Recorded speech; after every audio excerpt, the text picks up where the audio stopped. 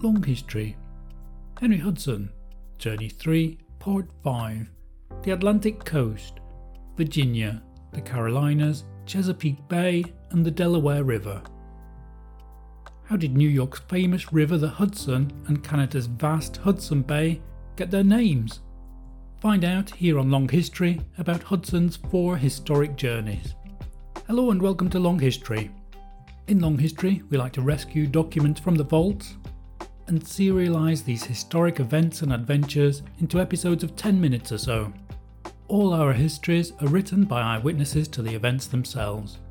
And when you've listened to this episode, feel free to explore some of our other series, including Sir Francis Drake, Columbus, Magellan, early explorers of the mainland United States, such as Hernando de Soto and Cabeza de Vaca, and many others. There's lots to explore here on Long History.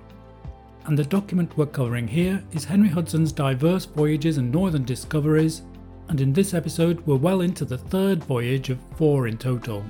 In the previous 2 journeys, Henry Hudson headed to the north and to the northeast in the attempt to find a passage from England to the Far East. Now he's trying again by the northwest.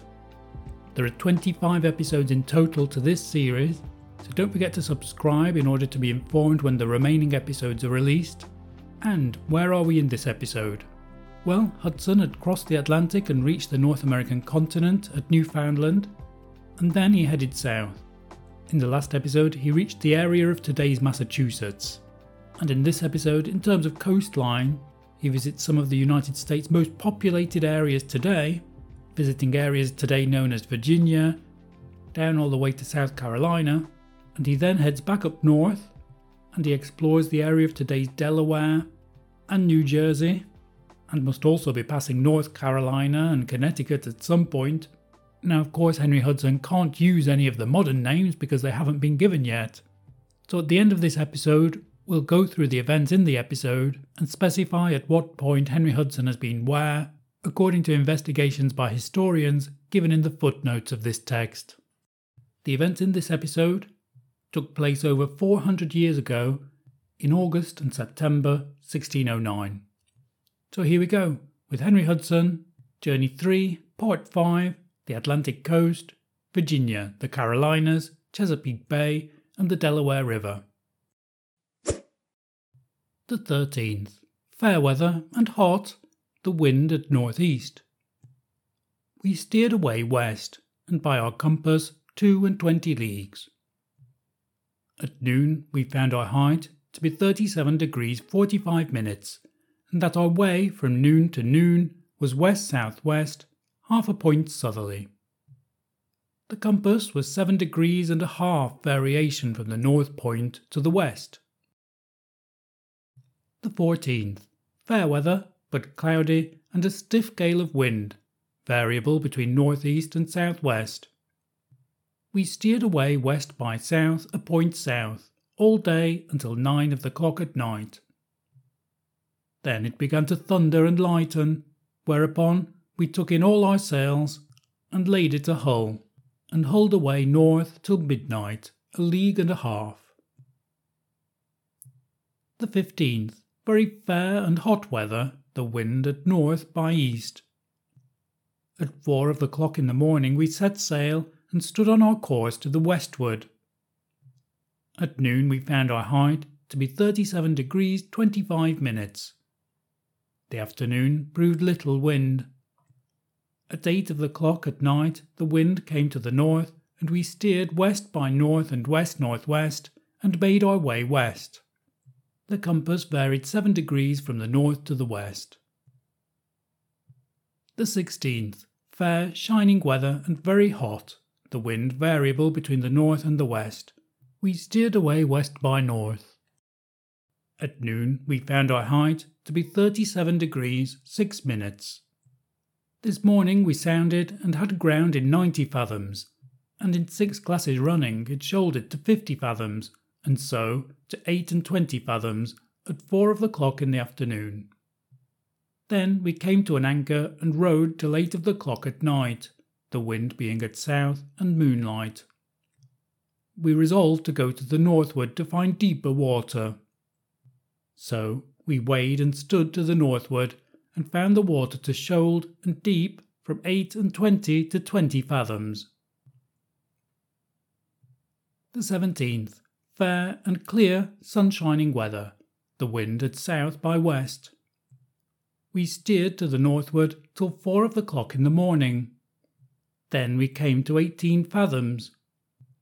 So we anchored until the sun arose to look abroad for land, for we judged there could not but be land near us, but we could see none. Then we weighed and stood to the westward till noon, and at 11 o'clock we had sight of a low land with a white sandy shore. By 12 o'clock we were come into 5 fathoms and anchored, and the land was 4 leagues from us, and we had sight of it from the west to the northwest by north. Our height was 37 degrees 26 minutes. Then the wind blew so stiff a gale, and such a sea went, that we could not weigh. So we rode there all night, and hard rode. The 18th. In the morning, fair weather, and little wind at north-northeast and northeast. At 4 o'clock in the morning we weighed, and stood into the shore to see the deeping or shoaling of it, and finding it too deep, we stood in to get a road. For we saw, as it were, 3 islands. So we turned to windward to get into a bay, as it showed to us to the westward of an island. For the 3 islands did bear north of us. But toward noon the wind blew northerly, with gusts of wind and rain, so we stood off into the sea again all night. And running off, we found a channel, wherein we had no less than 8, 9, 10, 11, and 12 fathoms water. For in coming over the bar, we had 5 and 4 fathoms and a half. And it lieth 5 leagues from the shore, and it is the bar of Virginia. At the north end of it, it is 10 leagues broad, and south and north, but deep water from 90 fathoms to 5 and 4 and a half. The land lieth south and north. This is the entrance into the King's River in Virginia, where our Englishmen are. The north side of it lieth in 37 degrees 25 minutes. You shall know when you come to shoaled water or sounding, for the water will look green or thick. You shall have 90 and 80 fathoms, and shoaling apace till you come to 10, 11, 9, 8, 7, 10, and 9 fathoms, and so to 5 and 4 fathoms and a half. The 19th. Fair weather, but an hard gale of wind at the northeast. We stood off till noon, and made our way southeast by east, 22 leagues. At noon we cast about to the westward, and stood till 6 o'clock in the afternoon, and went 5 leagues and a half northwest by north. Then we cast about again to the eastward, and stood that way till 4 the next morning. The 20th. Fair and clear weather, the wind variable between east-northeast and northeast. At 4 o'clock in the morning we cast about to the westward, and stood till noon, at which time I sounded, and had 32 fathoms. Then we tacked to the eastward again. We found our height to be 37 degrees 22 minutes. We stood to the eastward all night, and had very much wind. At 8 o'clock at night we took off our bonnets, and stood with small sail. The 21st was a sore storm of wind and rain all day and all night, whereof we stood to the eastward with a small sail till 1 o'clock in the afternoon. Then a great sea brake into our forecourse and split it. So we were forced to take it from the yard and mend it. We lay a try with our main course all night. This night our cat ran crying from one side of the ship to the other, looking overboard, which made us wonder, but we saw nothing. The 22nd. Stormy weather with gusts of rain and wind. In the morning, at 8 o'clock, we set our forecourse and stood to the eastward under our foresail, mainsail, and mizzen. and from noon to noon we made our way east-southeast 14 leagues. The night reasonable dry but cloudy, the wind variable all day and night. Our compass was varied 4 degrees westward. The 23rd, very fair weather, but some thunder in the morning, the wind variable between east by north. At noon we tacked about to the northward, the wind at east by north. The afternoon very fair, the wind variable, and continued so all night. Our way we made east-southeast till noon the next day. The 24th, fair and hot weather, with the wind variable between the north and the east. The afternoon variable wind, but at 4 o'clock the wind came to the east and southeast. So we steered away north by west, and in 3 watches we went 13 leagues. At noon our height was 35 degrees 41 minutes, being far off at sea from the land. The 25th, fair weather and very hot. All the morning was very calm until 11 of the clock. The wind came to the southeast and south-southeast, so we steered away northwest by north 2 watches and a half, and 1 watch northwest by west, and went 18 leagues. At noon I found our height to be 36 degrees 20 minutes, being without sight of land. The 26th, fair and hot weather, the wind variable upon all points of the compass. From 2 o'clock in the morning until noon, we made our way north by east 7 leagues. In the afternoon the wind came to the northeast, and veering to the east-southeast. We steered away northwest 15 leagues from noon till 10 o'clock at night. At 8 o'clock at night we sounded, and had 18 fathoms, and were come to the bank of Virginia, and could not see the land. We kept sounding and steered away north, and came to 8 fathoms and anchored there. For the wind was at east-southeast, so that we could not get off, for the coast lieth south-southwest and north-northeast. At noon our height was 37 degrees 15 minutes, and we found that we were returned to the same place from whence were put off at our first seeing land. The 27th, fair weather and very hot, the wind at east-southeast. In the morning, as soon as the sun was up, we looked out and had sight of the land.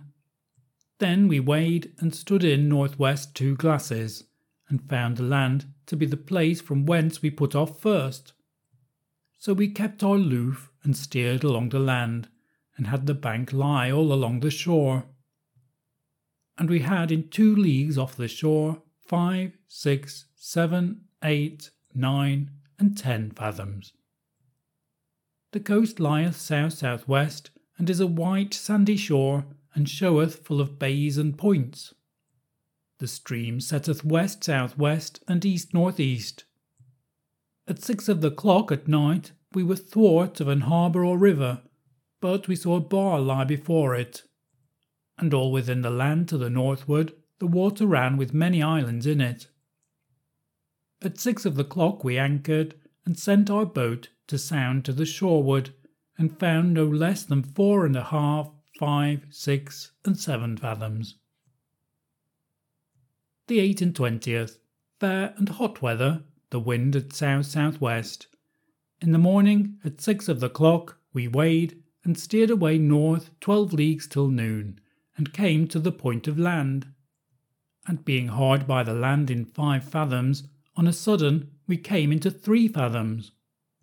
Then we bare up and had but 10 foot water, and joined to the point. Then as soon as we were over, we had 5, 6, 7, 8, 9, 10, 12, and 13 fathoms. Then we found the land to trend away northwest, with a great bay and rivers. But the bay we found shoaled. And in the offing we had 10 fathoms, and had sight of breaches and dry sand. Then we were forced to stand back again, so we stood back southeast by south 3 leagues, and at 7 o'clock we anchored in 8 fathoms water.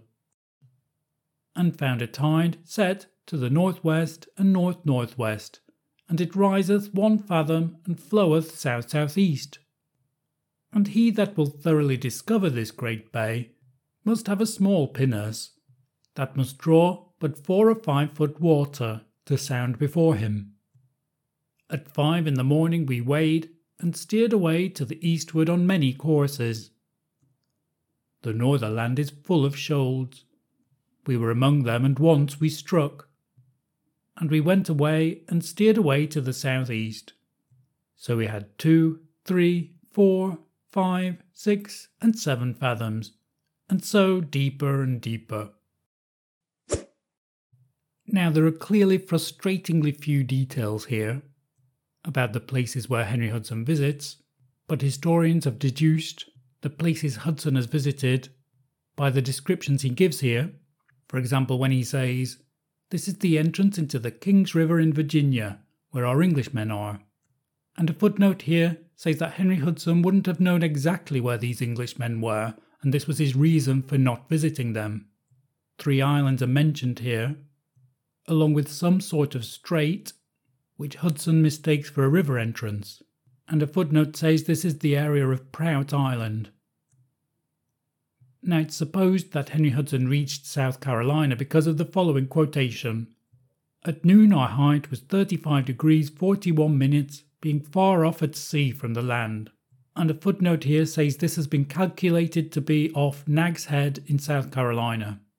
So we assume by that point that Hudson is reluctant to enter lands that have already been explored and claimed, I think, by the Spanish. And he's also looking for a northwest passage, not a southwest passage. So he turns and heads back north again. And he seems to be at Chesapeake Bay in the following quotation.